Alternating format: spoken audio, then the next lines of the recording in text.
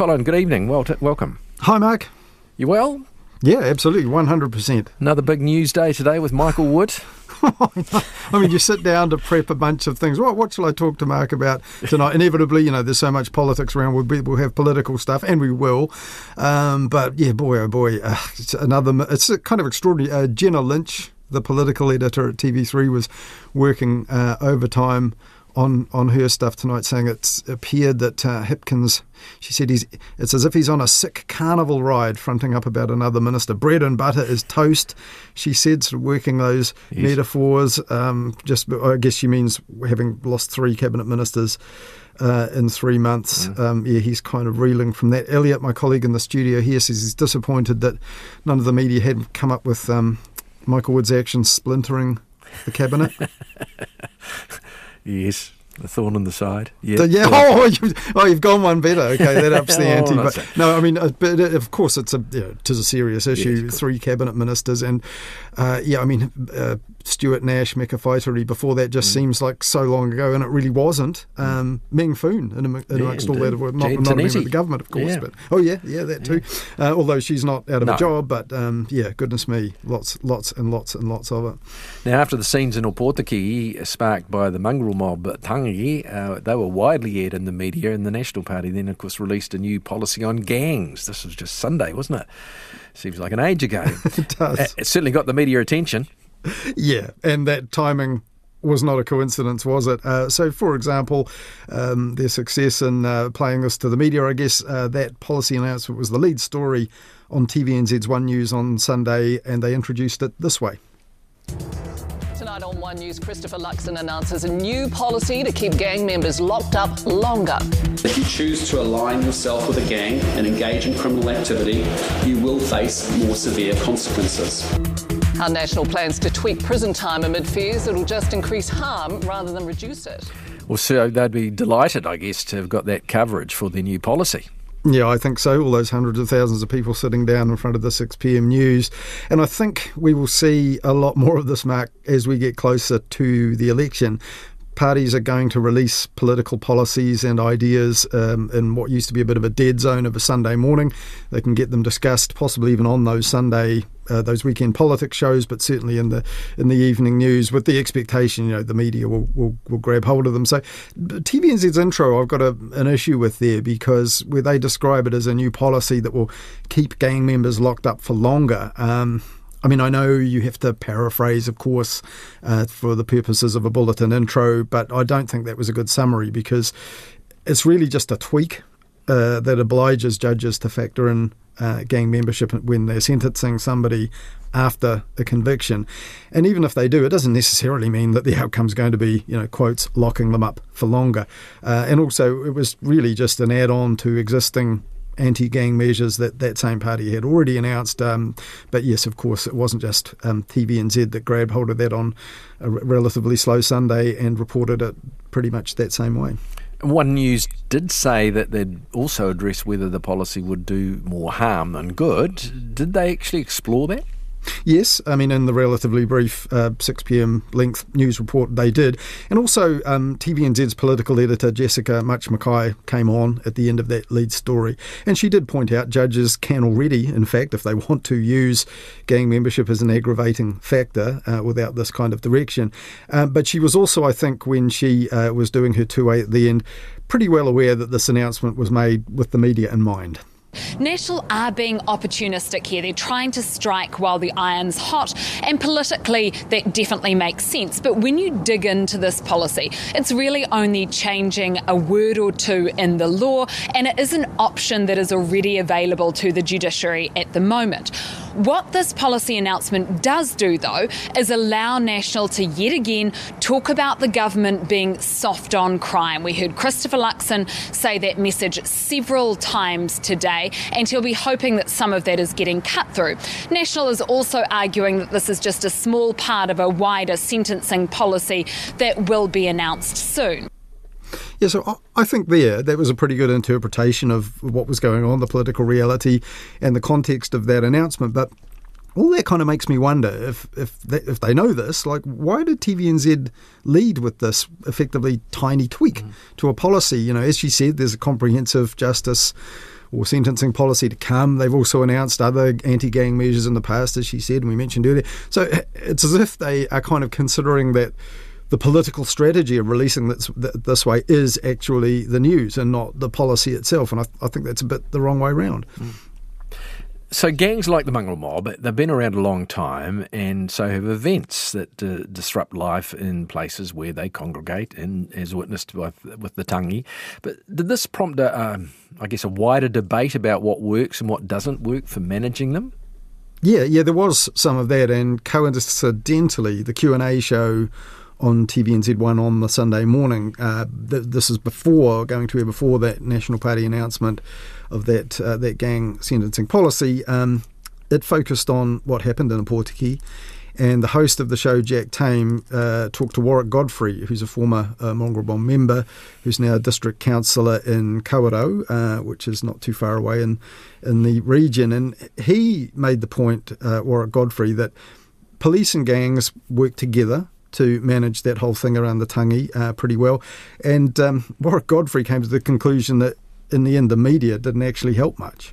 Sadly, some media outlets or some people have taken an opportunity to politicise the issue and not be respectful, and the languaging is very unhelpful in those situations. Yeah, and I think it's interesting he says that, because it seems to me he's seeing that political grandstanding and the media reporting it as kind of the same thing. And in a sense, I don't blame him, because, when the National Party is saying things directly trying to piggyback on the publicity of that event in Opotiki, you certainly can't blame people for looking on and thinking that the media and the politics are all part of the same matrix there with reporting, like we mentioned earlier. But the media do have to reflect what they saw at Opotiki, and you could see that the gangs were playing up to the cameras. Well, it felt like that watching the news. And, it did cause genuine anxiety. Schools closed, that sort of thing. Oh, sure, and that certainly isn't normal for a whole week, I think. But so Jack Tame, in the interview with Councillor Godfrey, did challenge him on that. He said, look, it's pretty obvious there's antisocial behaviour, very intimidating behaviour. That they did discuss that. They weren't off the hook on that. But the thing is, Q&A called Opotiki a town brought to a standstill by the tangi, kind of playing into some of that as well. But some of the on-the-ground reporting, it was interesting, actually challenged that. So with all the noise going on around it and all those images that we saw on TV News, Stuff's Virginia Fallon was there. She quoted the town's mayor, who I think is a former policeman himself, as saying life was relatively normal, apart from those that school closure that you mentioned and the fact the road was closed around the peak of the tangi. And he was very critical of the media and politicians claiming the town had been taken over. Although that wasn't quite what Q&A said, but it was getting there. And Virginia Fallon in the story also had this interesting quote. Said one staff member at the local Foursquare said nobody would comment to stuff because, and these are their words, anything we say will be blown out of proportion. But she did offer me one quote, says Virginia Fallon. What I will say is that no one here has been fearing for their lives. It's ridiculous. So I thought it was interesting that someone working in a local shop was more afraid of the media beating up what she said rather than anything the gang might do about it. But on those same comments about the mayor, Mike Hosking on ZB accused him of gaslighting New Zealanders by saying, things were okay in Opotiki. That judgment he, I guess, formed from the comfort of his studio in central Auckland, some distance away. Heather Duplessis-Allen, a ZB colleague, also used that Mad Max description that opposition politicians used to describe those scenes in Opotiki. Again, that politicians and media using the same language, I think in the minds of people does lead them to believe it's almost one and the same thing. But I was intrigued to read Gordon Campbell. He writes thoughtful columns for scoop.co.nz, and he said the sort of willingness on both opposition politicians and parts of the media to amp up the menace reminded him of a Wes Anderson movie. He said Anderson would have had a field day with such golden material, the banality of everyday routine underpinned by a yearning in some quarters for flame-lit extremities of criminal passion. So quite lyrical there, but I guess he means that there was a sort of willingness, sort of an enjoyment of those extreme scenes that the media had to play with. Well, one barometer of that, of course, is the old talkback radio. Did it light up? Yeah, well, a bit, but actually, by Monday, they had the ethnicity and surgery waiting lists issue running hot, and that's something, by the way, I'll take a good look at on the Media Watch on the weekend, because that's sort of still unfolding the way that's been treated. But yeah, as you mentioned, we've had Michael Wood since then, even Chris Luxon and his Tesla. There's been plenty of other topics. But what I did note was that on Sunday, the first sort of talkback opportunity for that was the Weekend Collective show on News Talk ZB in the afternoon, which opens up with an hour on politics and current issues. And I was very impressed with the host, Tim Beveridge, because he did a bit of homework before interviewing National's Paul Goldsmith. So he looked at the Sentencing Act, for example, and then put him on the spot, for example, about the Bill of Rights Act. What advice have you got regarding the Bill of Rights? Oh, well, we haven't got any advice yet. I mean, that's part of the process that you'd go through in government. And so, we'd do that appropriately. But ultimately, a government has to decide, how it balances public safety versus other rights. And we're confident that public safety on this score is more important. Yeah, so he's right there. Of course, when something goes through the legislative process, then that sort of thing would be factored in. But, if I was a politician proposing a change to a law in sentencing, I think I'd want to have that perhaps at my fingertips. But Tim Beveridge also went on to ask Paul Goldsmith an even more fundamental question: how do you actually prove to a judge's satisfaction that someone is in a gang? And so this to and fro between them goes on for almost a minute, so it's a bit of a long clip, but I think it's a pretty interesting exchange. Have a listen. On the nuts and bolts side of things, how do you prove membership of a gang? Because it's not really like they keep a nice little file of paid up dues and subs, is it? Well, yeah, but there's a national gang register, and there's 8,900 people, I think, on it now. They're recruiting faster than the police. There's only just over 10,000 police, and the number of gang members on that register is creeping up all the time, and that's a big part of the problem. So there's a register, and that's how the courts have to sort of work their way through. I guess, I'm not wanting to hone in too much on that, but I would imagine as a defence lawyer that you'd just chew through holes in that. It's like, well, fine, my client's on a list, but they no longer remember the gang. So is it a bit more problematic than that? Well, defence lawyers always come up with all sorts of schemes, but I mean, as a legislator, obviously that's going to be a design challenge for the law as we develop that in government, if we get a chance, to make it as robust as possible. Mm-hmm. Yeah, so I like the way he did that. I think it reveals there was a little bit of haste in forming that policy. And interesting that the talkback calls that followed that actually picked up on what Tim Beveridge had highlighted there, and some of them were, expressing a lot of doubts, where I was kind of expecting that, having seen those images, people would be, baying for longer sentences, locking them up for longer, as TVNZ said. Well, Tim does have a law background, so I guess, he thinks that way as well. Does he? The territory. Oh, yes. Oh, yes. I didn't know that. Yeah. Okay. Now, the government can drip feed policy details through the media as well. And on Monday, the Prime Minister used his post-cabinet press conference to announce to reporters a new tweak to its childcare policy. Yeah, and they got the lead story on News Hub at 6 on Monday, one day later, with their announcement. So, that did sort of have me thinking, maybe I can't criticise or shouldn't be cynical about the National Party or any opposition party that wants to try and do the same on a Sunday. But reporters also picked up reporting this, that effectively this is another part of the recent budget that they've had to alter, the government, after industry feedback that what they proposed in the budget wasn't going to work.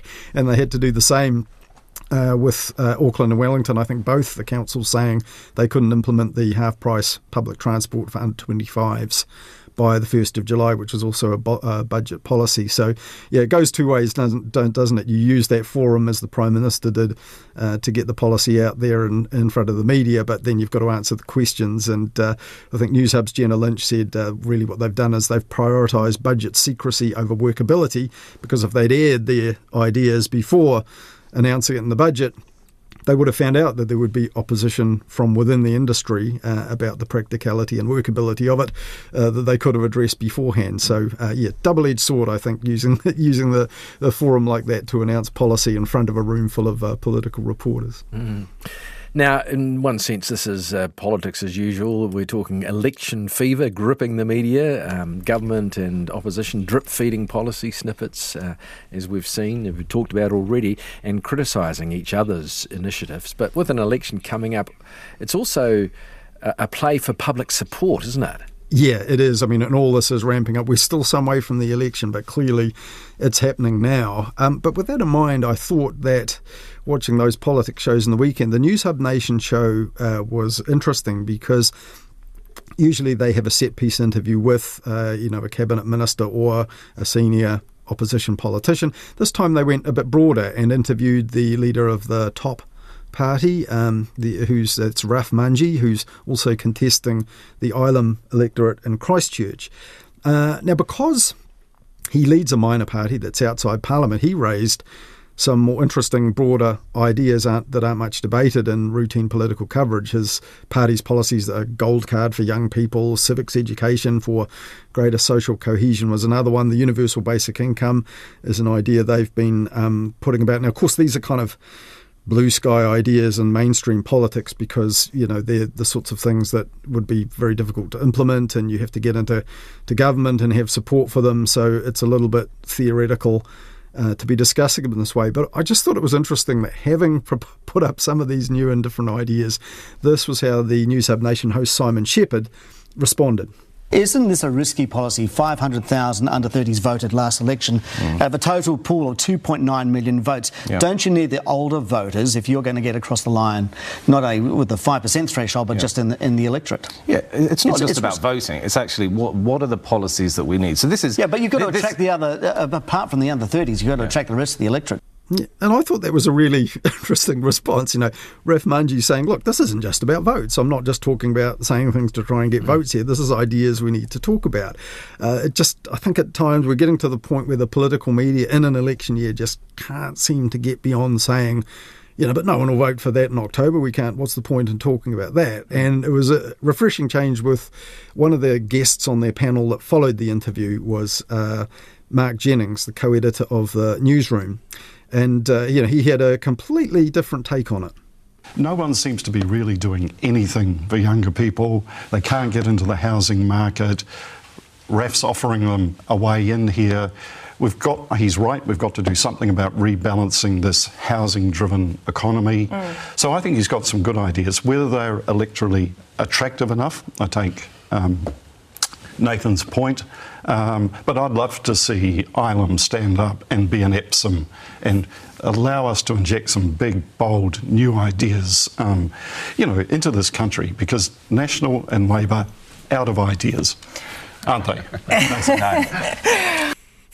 Yeah, so I thought there was a nice change. And by the way, when Mark Jennings said that, I take Nathan's point about electability, that was a reference to his fellow guest Nathan Guy, former National Party MP, former Cabinet Minister, who was on the panel with him, and he had reacted completely the opposite way. He'd heard Raf Manji's policies, and one involved a land tax, and said, well, that'll go down like a cup of cold sick in Ilam. No one's going to vote for that. So exactly the sort of approach we were talking about before.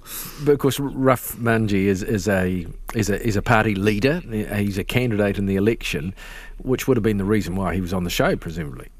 Yes, yeah, fair enough. That's certainly correct. But just because it's still months away, the election, maybe not everything has to be about how we'll vote.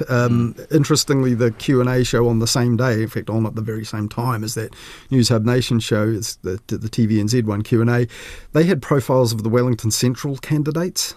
In the Sunday Star Times, Andrea Vance in her weekly column was writing about the battleground seats we must now watch in the election campaign. To my mind, it is too soon for this political wargaming. We can't keep it up. I think the media can keep it up, but I don't think the citizens can. But with that in mind, I was also interested on that same One News program that had the lead off on the national gang policy.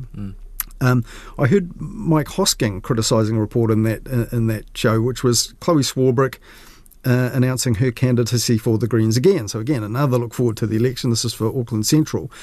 Now, Mike Hosking isn't a fan of the Greens at all. He wants them out of Parliament, says so very explicitly. But in this case, he wasn't mad at them. He was mad at the news report for confusing viewers about the nature of MMP. The story I watch involves clearly a lack of understanding as to how it works. So it revolves around Chloe Swarbrick, who, quote-unquote, officially put her hat in the ring for the Auckland Central seat. A seat, quote, that has a lot riding on it for the Green Party because of the MMP system. Now, the rest of the story doesn't go on to explain why it has a lot riding on it for the Green Party in the MMP system, and perhaps that's because it doesn't. So what was the report he was talking about there? Yeah, that was on TVNZ One News. He couldn't remember, by the way, Mike Hosking, and he's on a bit of a kick at the moment about criticising political coverage, and even his stablemates at the Herald. He's not afraid of doing that, but he's not impressed with the political press gallery. He says it a lot, but that one was TVNZ One News, and yeah, it's something. In this case, I think he might have been right. So you felt it was misleading and confusing? Yeah, because 2 elections ago, I'm thinking, I remember Mike Hosking isn't my go-to guy for the foibles of the MMP system, because he famously got it completely wrong when he was the host of TVNZ's 7 Sharp show, and he said you can't vote for the Māori Party if you're not enrolled in a Māori electorate, not on the Māori roll, which was completely wrong. There was a bit of an outcry about that. TVNZ took all the complaints and said, don't worry, Mike will clarify the next night. But he made it worse when he said, I'm sorry I confused the Māori Party by saying this. He said, I'm just saying they're an electorate party, they're in Parliament because people voted for them in the seat Te Aroha Flavel won. But of course, they got a second MP, Marama Fox, because their party support topped 2% and the proportionality kicked in. So he just made it worse trying to clarify it. But in this case, I think he's right when he says that One News had said, Swarbrick will be keen to hold on to the seat so she can pull in more MPs on election day. And that won't really, unless they get below 5%, that is not a factor at all, and most polls would indicate they won't. So it's not as if, say, if Ralph Mungie won Ireland for the top party, for example, or that Māori Party circumstance repeated that we talked about a moment ago, that certainly would affect it. So I think TVNZ did get it wrong on Sunday when they were saying the stakes were higher for Chloe Swarbrick, other than just one. I guess the only sense is that if she's high up on the list, they know they could put someone lower down that will get in if she wins that seat, but it doesn't mean they'd bring in more MPs. Now, you've discovered a new political column, and you were pleased to see that last weekend. Yeah, having said, it's too much was on the sort of here and now, yes, and this sort of cascade or carousel of political scandals. They've launched a new one called Hang On, What? Is the title. And Anna White from the Parliamentary Press Gallery staff wrote the first one about why isn't the Stuart Nash report a big deal, was the headline. So she's pointing to the long-delayed and awaited report into Stuart Nash's communications, as his letters and communications with donors and political associates, finding conflicts of interest, the stuff that led to him having to stand down from his police portfolio, then lose his other ones. She said, look, the actual report into this, what happened after he quit, that was kind of the end of the media interest, and there was relatively little attention paid to this report. What, did she suggest it should have been a bigger deal? Yeah, she says this report by the Cabinet Secretary was focused solely on the actions of Nash, but the lobbying of ministers was out of scope, and the review didn't have investigative powers, but it had been followed up. There was lots of detail in it, and actually they paired up the article, the column by Anna White, pointing this out, with an actual companion piece by her colleague Thomas Munch, who wrote, picked out all the details from the report about how he'd been the minister had his mates in his ears, was regularly receiving texts and emails. Even there was a case of a guy who was appointed to a kind of Quango, a startup advisors council, a close friend, and so all sorts of interesting detail there that otherwise would have been just parked because we've moved on to the next cabinet minister in trouble and all of that. But also we should mention Pete McKenzie, the Voyager winning journalist of the year. He went to the Ombudsman to get the emails released in the first place. He also followed up with a story about what this latest inquiry report had revealed for Newsroom.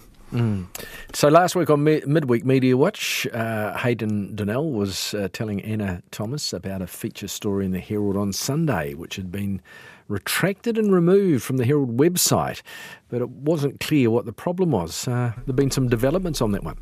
Yes. The story in question was a pretty prominent one. This is the front page of the Herald on Sunday's review section the weekend before last. So this was all about a woman called Coralie Collins-Annan, who was described as a high-flying lawyer in the US, apparently after being raised by parents who she said were drug addicts who'd become entangled with the Mongrel Mob. So the online correction said a story published, this is what they published a week later. A story published last Sunday about a woman who had triumphed over a difficult background to become a lawyer had elements that were false. In publishing the article, we fell short of the high standards and procedures we hold ourselves to. And curiously, that correction was issued by the Herald's publisher NZME, not in the name of the Herald itself, and it didn't say exactly what was false in that story. So you're saying it wasn't exactly fully transparent? Yes, it wasn't. And as Hayden said, when you read the story, there are a few things that ring alarm bells. It was all based on a single interview with her, and dropped in the middle of the story was the fact that the story subject had a book coming out, or was planning to get something published. There were also other accounts about her saying that she was had told people there might be a Netflix series based on part of her life and all of this. But on the other hand, the story was written by an experienced Herald journalist. But last weekend, it all became clear what was wrong with the story, because the Herald's rivals at Stuff had published a very different story 1 week later, all about Annan. This was by Steve Kilgallen, and it was called The Strange Double Lives of Coralie Collins-Annan. So what did his version of her story say? Well, not a lot of things she'd said about her career after leaving the country were all that true. So the key difference was that Steve Kilgallen quoted a lot of people who knew her, and people at Auckland University, where she'd was part of a moot debating club. There were some missing finances from that. There were she hadn't completed a degree. A lot of things she'd said about herself were contradicted. And then Steve put some of these claims to Coralie Annan herself, who was in a position that she really had to address them. And so you can clearly see in the end that her story, in her own words, parts of it were just not true and not accurate, and she eventually had to concede this. So she's not really a high-flying lawyer, it turns out. Hasn't worked for some of the companies in the US that she said she did, or had worked on some of these high-profile cases. So painstaking work by Steve, good journalism to put her in the position where she had to actually own up to it. But there was one really startling bit that stood out. This is in Steve Kilgallen's story. It says, later, Annan asks for questions to be sent to her agent, former National Party candidate Jack Bezant, who didn't respond. And then it says a screenshot that Annan later sends to the Stuff journalist later suggests that Bezant had advised her not to comment because he didn't think Stuff had enough for a story. Well, if you saw the papers last weekend, they had plenty for a story, and that is pretty poor advice from an agent, I would say. Yeah. And just before we go, got a couple of minutes, Colin, a bit of prescience scheduling on TV in this weekend. Yeah, so the very day that Daniel Ellsberg, the leaker of the Pentagon Papers, died, age of 92, screened the movie that was all about that in the Washington Post publication of the Pentagon Papers. That was The Post, came out of, I think, 2018, starring Meryl Streep as Catherine Graham, the publisher, Tom Hanks as Ben Bradley, the editor, and it also had Matthew Rhys-Evans as Ellsberg himself. It turns out as a Welsh actor, but a very uncanny likeness with the actual Daniel Ellsberg back in the early 1970s, and turns out there's a bit of a Kiwi connection too, in that his breakthrough TV role was back in 1998. He appeared in that series Greenstone, that colonial era drama. But anyway, here's a very brief snippet of him as Ellsberg in the movie The Post that screened last weekend. This is one of the Washington Post's editors telling Daniel Ellsberg that what he was doing could come at a real personal cost. They're going to come after you, and I got to be honest, the breadcrumbs weren't too hard to follow. They're going to lock you up, Dan. Wouldn't you go to prison to stop this war? Theoretically, sure. And then the main voice there was Bob Odenkirk from Breaking Bad and Better Call Saul fame. But the real Ellsberg in 1971, I think it is, after the publication of the papers, he was asked in a press conference if he regretted his choices after finding out that he faced a possible jail term of 115 years. How can you measure the jeopardy that I'm in? Whether it's 10 years, 20 years, 115 years, or other ludicrous amounts like that. To the penalty that has been paid already by 50,000 American families here and hundreds of thousands of Vietnamese families. It would be absolutely presumptuous of me to pity myself in that context, and I certainly don't, and I'd be ashamed of myself. Because that's why they call him the grandfather of whistleblowers. Absolutely. Colin, thanks so much. Look forward to your Sunday morning fare just after 9 with Jim Mora. And have a good few days. Sure thing, and back with you in a fortnight.